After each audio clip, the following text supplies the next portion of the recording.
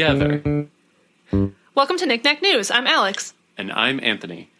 And my first story is health news. This is from ABC Action News, which I'm pretty sure is like a local news station in Tampa, Florida. Department of Health confirms case of rare brain-eating amoeba in Hillsborough County, Florida. No. Yes. Isn't there one of those like every year? It's, like literally one a year. At least one? Very uncommon. Or it's literally one? Okay. Yeah. Well. So, ugh. yeah.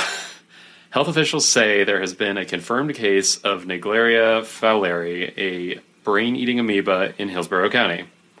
According to the Florida Department of Health, Naegleria fowleri it's fun. Is a microscopic, single-celled living amoeba. Single-celled amoeba is redundant, but that can cause a rare infection of the brain called, buckle in, primary amoebic meningoencephalitis, abbreviated to PAM.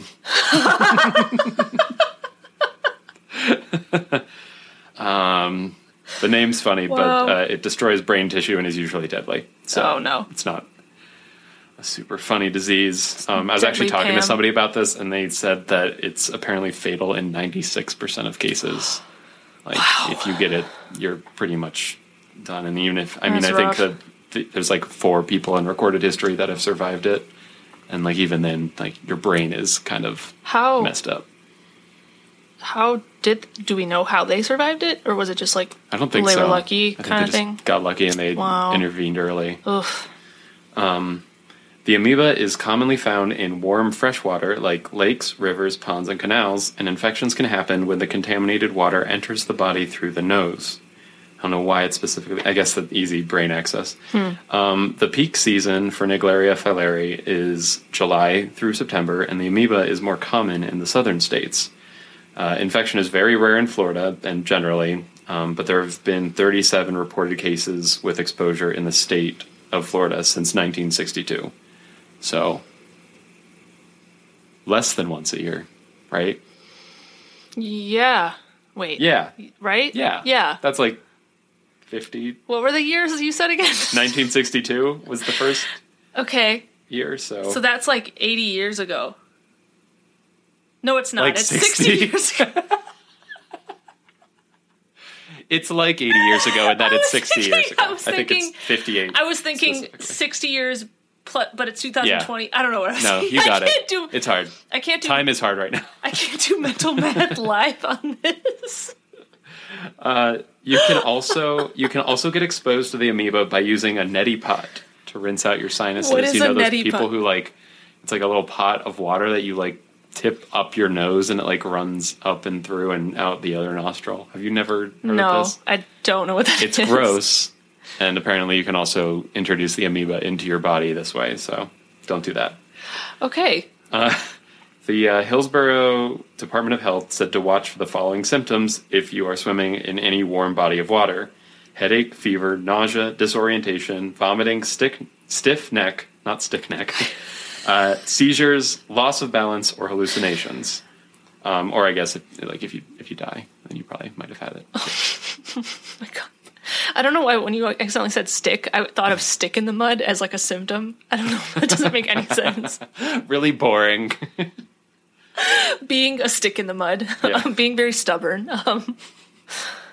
Okay. All right. But, so all those symptoms could be like so many things. So right. It's kind of hard to narrow down. That's hard. You probably don't have it if you do have one of those symptoms, but I think that's just a reason. Just swim in the ocean if you're in Florida, probably.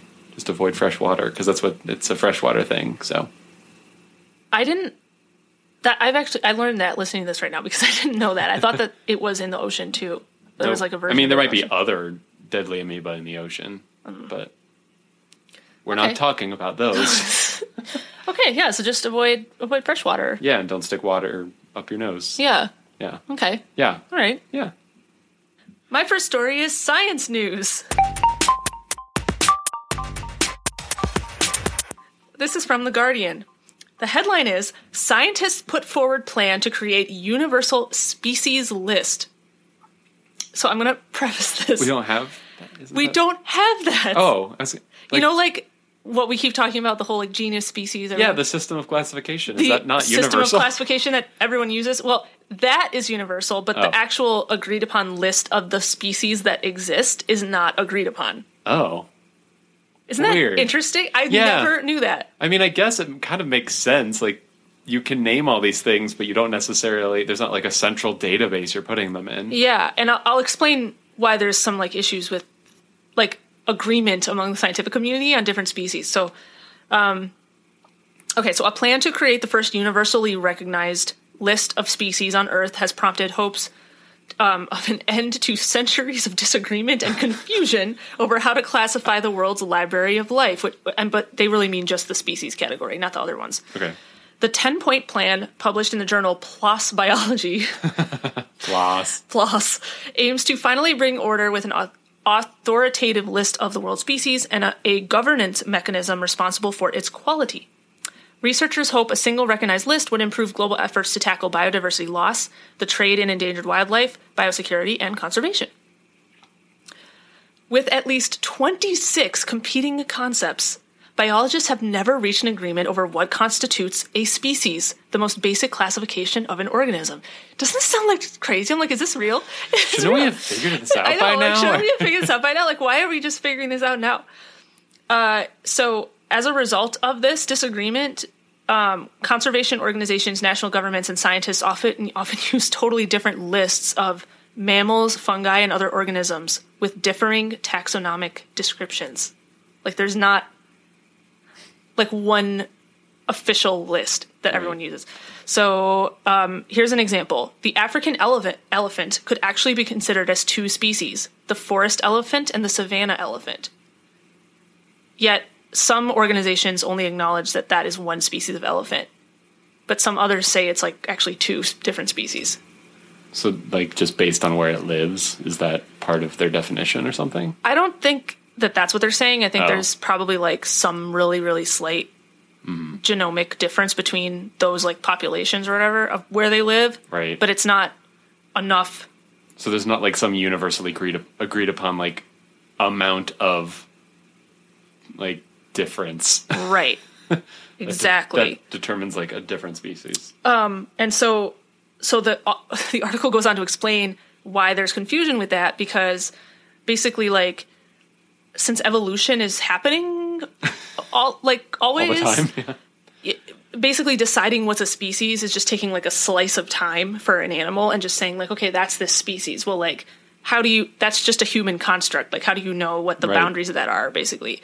And they also mentioned that a widely used definition of a species centers on whether a group of living things can exchange DNA by creating viable offspring. Mm-hmm. But in several cases, the lines between species are blurred, causing disagreement between taxonomists.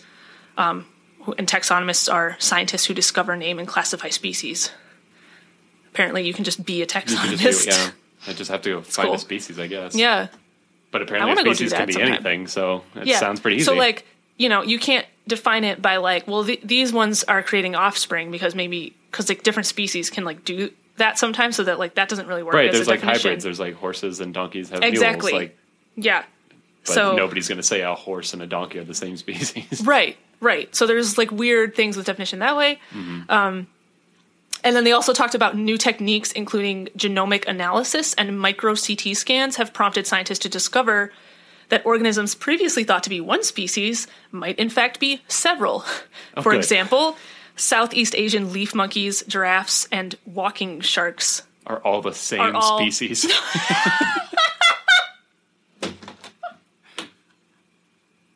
They're all the same species. Who would have thought?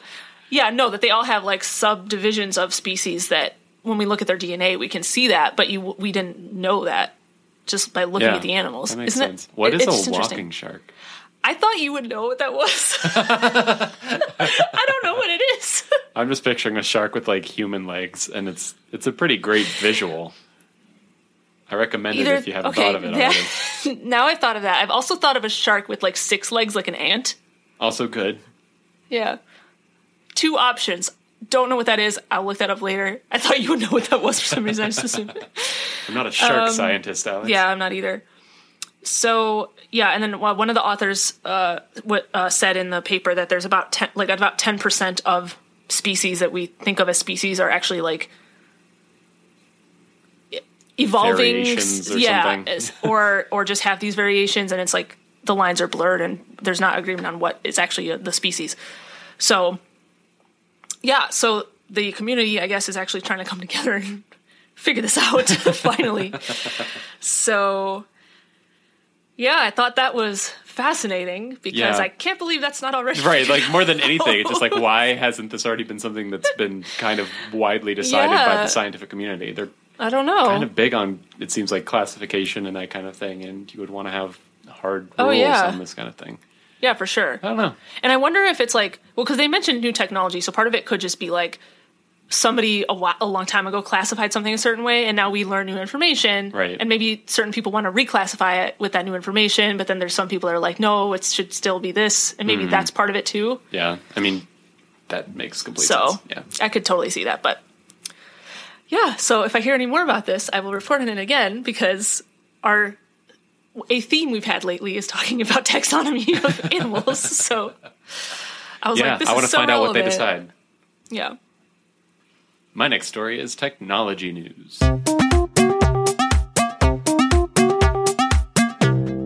This is from TechCrunch.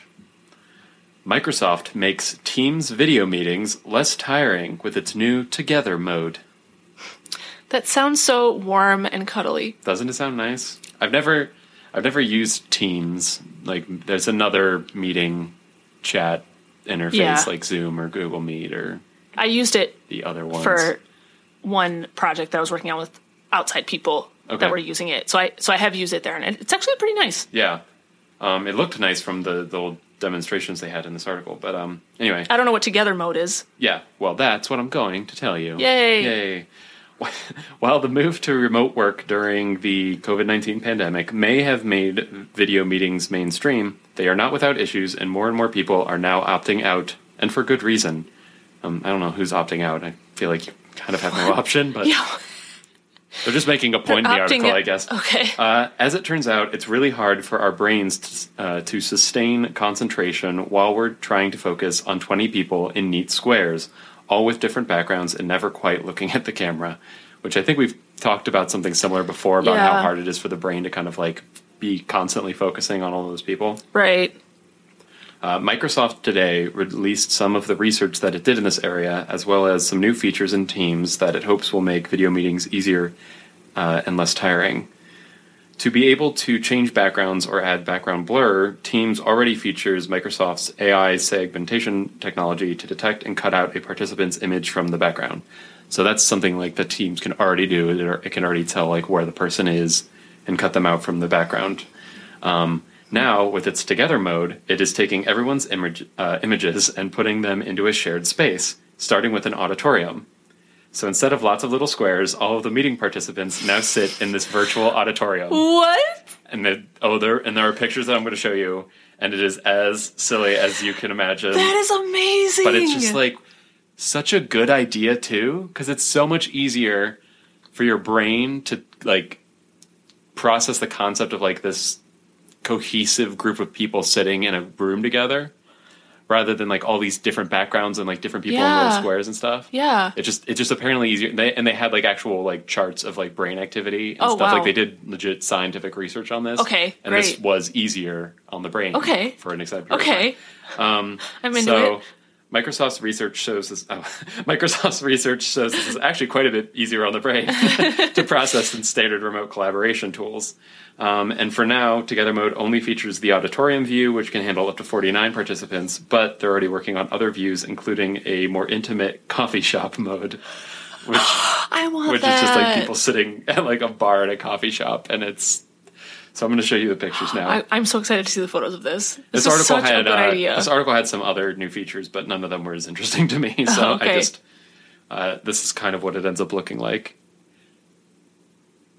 Oh, and they all move also? It's video. And it just like cuts them out and puts them into this auditorium. I like it. My favorite are the people in the example video, like looking up and around, like they can actually see anything. And this is what the coffee shop view might look like. Okay, the coffee shop one is funnier for some reason, Right. but I still love it. Yeah. I love that. Isn't it such a clever idea, and I can actually see why it would be beneficial. Yeah.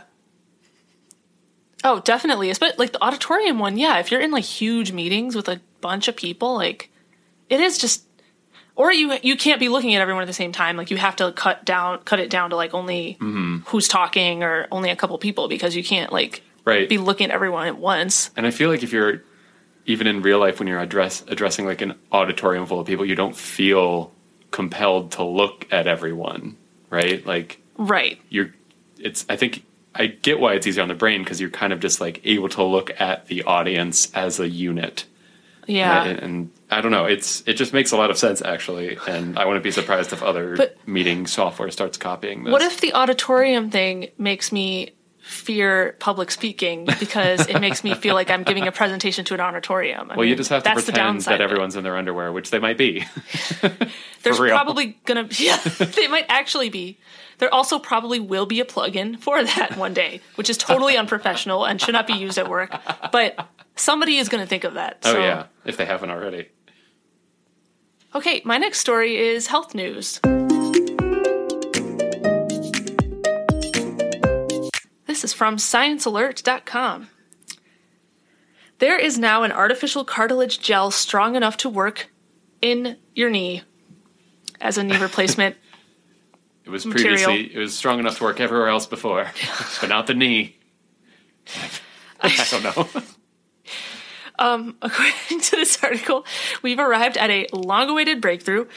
Researchers think they may finally have developed a material that is a match to the cartilage found in our bodies generally, and could be used as a replacement after injuries or in old age in like areas of your body that need cartilage to function properly. The research has been published in Advanced Functional Materials. More than 790,000 knee replacements happen in the U.S. every year. It's like a huge number. And currently those replacements, which involve pretty invasive surgery, may only last for a couple of decades before they need to be replaced again. So it's like huge, it's invasive, and it's just not a great process if you actually need one of those. Mm-hmm. So imagine if you could just replace the worn out cartilage instead of having to remove the whole joint. That's the goal of this new gel. As with other hydrogels, the main ingredients in this new material are water-absorbing polymers. So I'm going to go into the science of what makes up the material now, which is fun. Okay. And I like this. You look so excited right now. I like polymers. What can I say? I'm kind of a polymer fan. So in this case, in this material, one of the polymers, it has spaghetti-like strands intertwined with another polymer that's less flexible and more basket-like in its like weaved material. Yes, it's like weaved. And then there's a third polymer made of cellulose fibers, which acts as a mesh that holds everything together.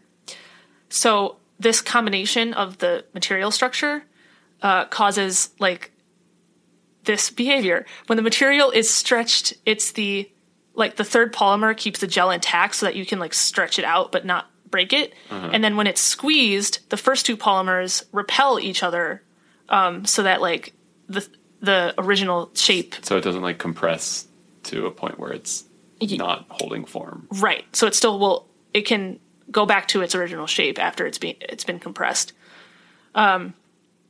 So the stretching and squishing were like these two categories that they tested materials with, and this one passed like with the high marks, they said, in both of those categories. Uh-huh. And it showed much better performance than other existing hydrogels. In one test, they pulled it 100,000 times, and the artificial cartilage held up as well as the porous titanium material that's currently used in bone implants. They also rubbed the hydrogel against natural cartilage 1 million times, and it was shown to be just as resistant to wear and tear as real cartilage. All right. So it's pretty cool. Unfortunately, it's not approved for use in humans yet. It has to go through like human trials and stuff, so could be a few years before they actually use it, but it's still cool. It's going to be cool. Yeah. If it gets it'll be ready right in time for us to need knee replacements, right? Yeah. Because we're going to need knee replacements like 3 years Yeah, from now. no. So, Yeah. like, Everybody goes through it in their early 30s. I know. My next story is entertainment news. This is from Polygon.com. The Sims is getting a competition-based TV show. What? They're running out of ideas for television. They're out of ideas. This is what you do they when don't you're have any completely ideas anymore.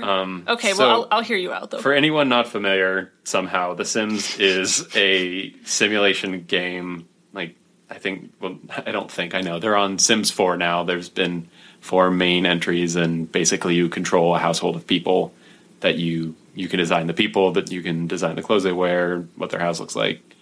It's a life sim, but it's also pretty goofy. Anyway, it has a very large community of people who like to make interesting things with it, and that's kind of the idea behind this. Okay. So The Sims is getting a competition series that will air Friday nights on TBS. It's called The Sims Sparked, spelled SPARK''D. Too good for an E. Okay. It's a reality competition in partnership with eLeague and YouTube channel BuzzFeed Multiplayer, where players will have to take on challenges to make unique characters, stories, and worlds in The Sims 4. The show will be 4 episodes long and will air starting July 17th at 11 p.m. Eastern Standard Time. So it's 4 episodes long, and they're pushing it at the very end of the schedule. But okay. The winning competitors will receive $100,000. Oh, wow. Which is a pretty nice prize. The show features Maxis game developer. Maxis is the studio behind the game. Dave Miotke. I have no idea if I'm pronouncing that correctly. And BuzzFeed Multiplayer YouTube personality Kelsey Impichichi. I don't know how to... Impicciche. There's a lot of C's in there. I'm not sure where they all go, and I'm sorry that I don't know how to pronounce her last name, but they're judges on the show. Okay. And to coincide with the show, there will be in-game events for viewers, and the top contestants in those events will also be considered to go on a future season of the show. Okay. So, yeah, basically it's just they're going to be given challenges and have to make like a sim or a house or something that meets that challenge. And other than that, I have no further answers for you because you look very confused. I have so many questions. Did it mention so is it the same competitors like the whole time? Yeah, I think it's on all 4 like episodes? kind of like a British baking show style where you've got like a group of people who are just competing, and I assume eliminated. I don't know though for sure because they didn't mention in the article what the format's going to be. Interesting. Okay. Anything else I cannot answer for you? I don't know. I would just like to point out that this is video games being aired on like kind of almost primetime TV, which is actually kind of cool. ESPN's actually been doing like a lot of like sports video games, like really? airing like professional players playing those. I did not know that. Yeah, they've had like that's awesome. They've had like NASCAR drivers playing like racing games and like basketball players playing basketball like simulations. Okay, so. I actually did hear about the NASCAR one because when stuff was shut down, they were like, "Oh, what else could we do for entertainment?" And they realized they could do that. And it's like, actually, they could have been doing that all along. Yeah, there's a huge audience out there for people like watching that kind of thing, right? Yeah, and this one's particularly funny because it's a simulation of life that's going to be. You're going to watch other people play that on television. It's a lot of levels of simulation. It's very like simulation Inception right. kind of. Yeah, you're right. Hopefully one of the challenges is having your Sims watch The Sims Sparked from their TV in the game, and then just keeps going down. That makes my head hurt. But yeah, I'm interested to see how it turns out. Actually, if it ends up honestly, being if it's only 4 episodes long, I might look. I might check it out. It's only 4 episodes. Yeah, maybe we should. What else am I doing? My next story is animal news.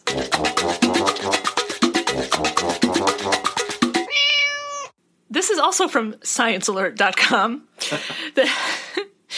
White-throated sparrows in British Columbia are whistling a new tune, and it's going viral across Canada, according to a study published in Current Biology. Have you heard of this? No. It's this species. Okay, this species of sparrow changed their call, and it spread all across Canada. And apparently, that never happens like that.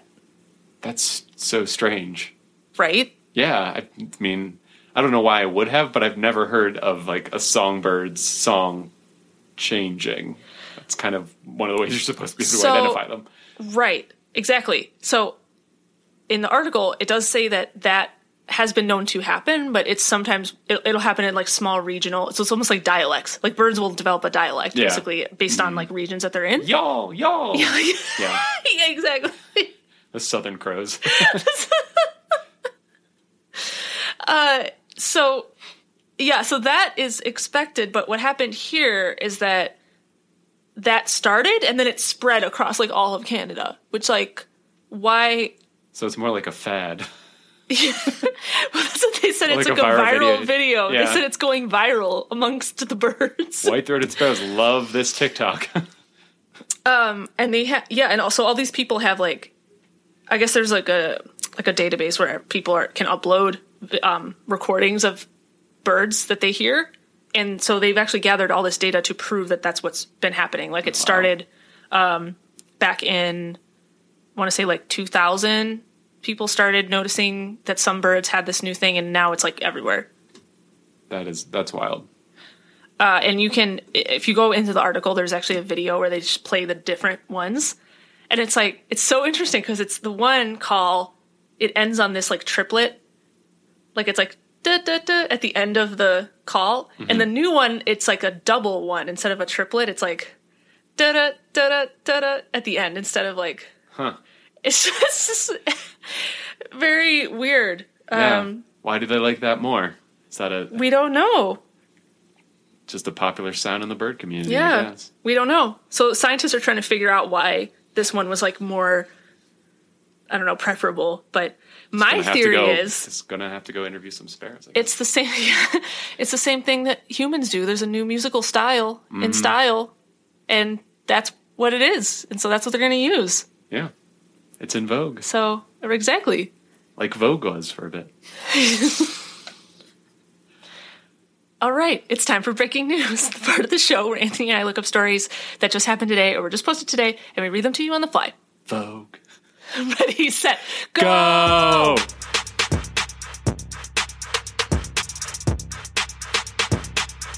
All right, I found this on The Verge. Robotic lab assistant is 1,000 times faster at conducting research. Oh, no. So, bye, scientists. Hope you liked having a job.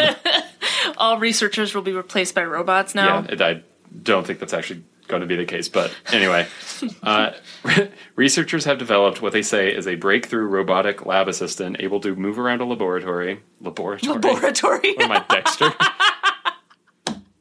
What are you, Dexter? Able to move around a laboratory and conduct scientific experiments just like a human. The machine, designed by scientists from the UK's University of Liverpool, is far from fully autonomous.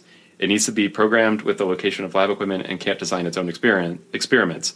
But by working 7 days a week, 22 hours a day, with 2 hours to recharge each night, it allows scientists to automate time-consuming and tedious research that they wouldn't otherwise tackle. Basically the idea is that it can work constantly. So you just kind of say, do this experiment, alter these variables, and go. And you don't have to. You don't really have to monitor it or anything. It'll just give you the results of what it does. That makes sense. The Professor Andy Cooper, whose lab developed the robot, says that speed is not necessarily the point. The main benefit of a tool like this, he says, is that it allows scientists to explore avenues of research they wouldn't waste a human's time on.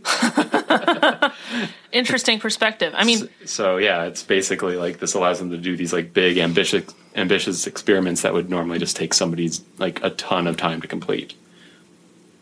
That's the same exact reasoning for making scripts and using computers to automate Yep. tedious, repetitive tasks that a Exactly. computer can do and a human doesn't have to do. Right. And so, like, for something like this, you would still need the human scientist to be like, oh, well, this is an idea to explore. Yeah, Because a of robot's course. not going to ever, well, I should never say never, but it's probably not going to start thinking of experiments to do. For their, like, example experiment, it was able to decide how to change 10 different variables. And over an 8-day period, it carried out 688 experiments. For this, like, very simple example they came up with. Okay. Yeah. That's cool. They said the results of the tests are promising, but they wouldn't have bothered having a human do it. I mean, I totally get that because, human time is very valuable, right? So Right, exactly. certain things that are really tedious and are just going to take somebody like a bunch of tedious hours manually doing some task over and over probably it doesn't feel worth it to us to do that, So Right. it's interesting. Yeah, but that makes sense. That's cool. Okay, I found something on UPI. The headline is Train Parked on Bridge in South Africa Becomes Luxury Hotel. What? I guess it's permanently people parked? Or? Yeah. It was just parked there overnight, and then all of a sudden somebody came in Next and made morning, it a it's like, hotel. wait a second, this is a hotel now. No, I think it was just abandoned there or something. Okay. It was permanently parked on this bridge, and somebody decided to make it into like a luxury hotel.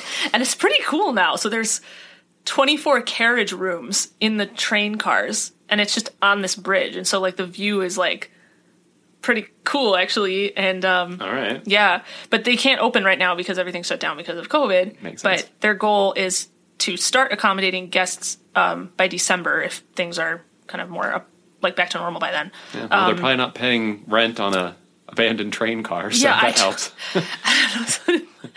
Like somebody just sold that property. Yeah, how do you own that? Who owned that? How did these people get that? I don't know. Don't know. But here's the picture of it. Doesn't look like the train itself doesn't look very luxurious from the outside, but I'm sure it's nice Right. inside, and the view is cool. Yeah. That's pretty sweet. Yeah, it's It's like creative. it's over a river. Wait, is that a floating pool? What? It's a floating pool hot tub thing, I think. Oh. Look at that. Oh, that would be scary to me. Is that? That's what I it think looks that's like. what that is. Yeah. No, and it's like just It's suspended. just suspended. Oh my goodness. It's just suspended with like no Hopefully it has a structure glass under bottom. it. Oh, so that's scary. That's scary. That's scary. No, thank you. There's probably some people that love stuff like that though. Oh, so I'm sure. And I'm not one of There's them. an audience for this. Yeah, it's not me. Yeah, it's probably not me either. I thought it was interesting though. Okay, that's our show. Thanks for listening, everybody. We post episodes every Friday, and as always, links to this week's stories will be in the episode description. You can subscribe to Knickknack News on Apple Podcasts, Google Podcasts, Spotify, or wherever else you get your podcasts from. And you can follow us on Facebook at facebook.com/knickknacknews and on Twitter at knickknacknews. All right, we'll see you next week. Bye. Bye.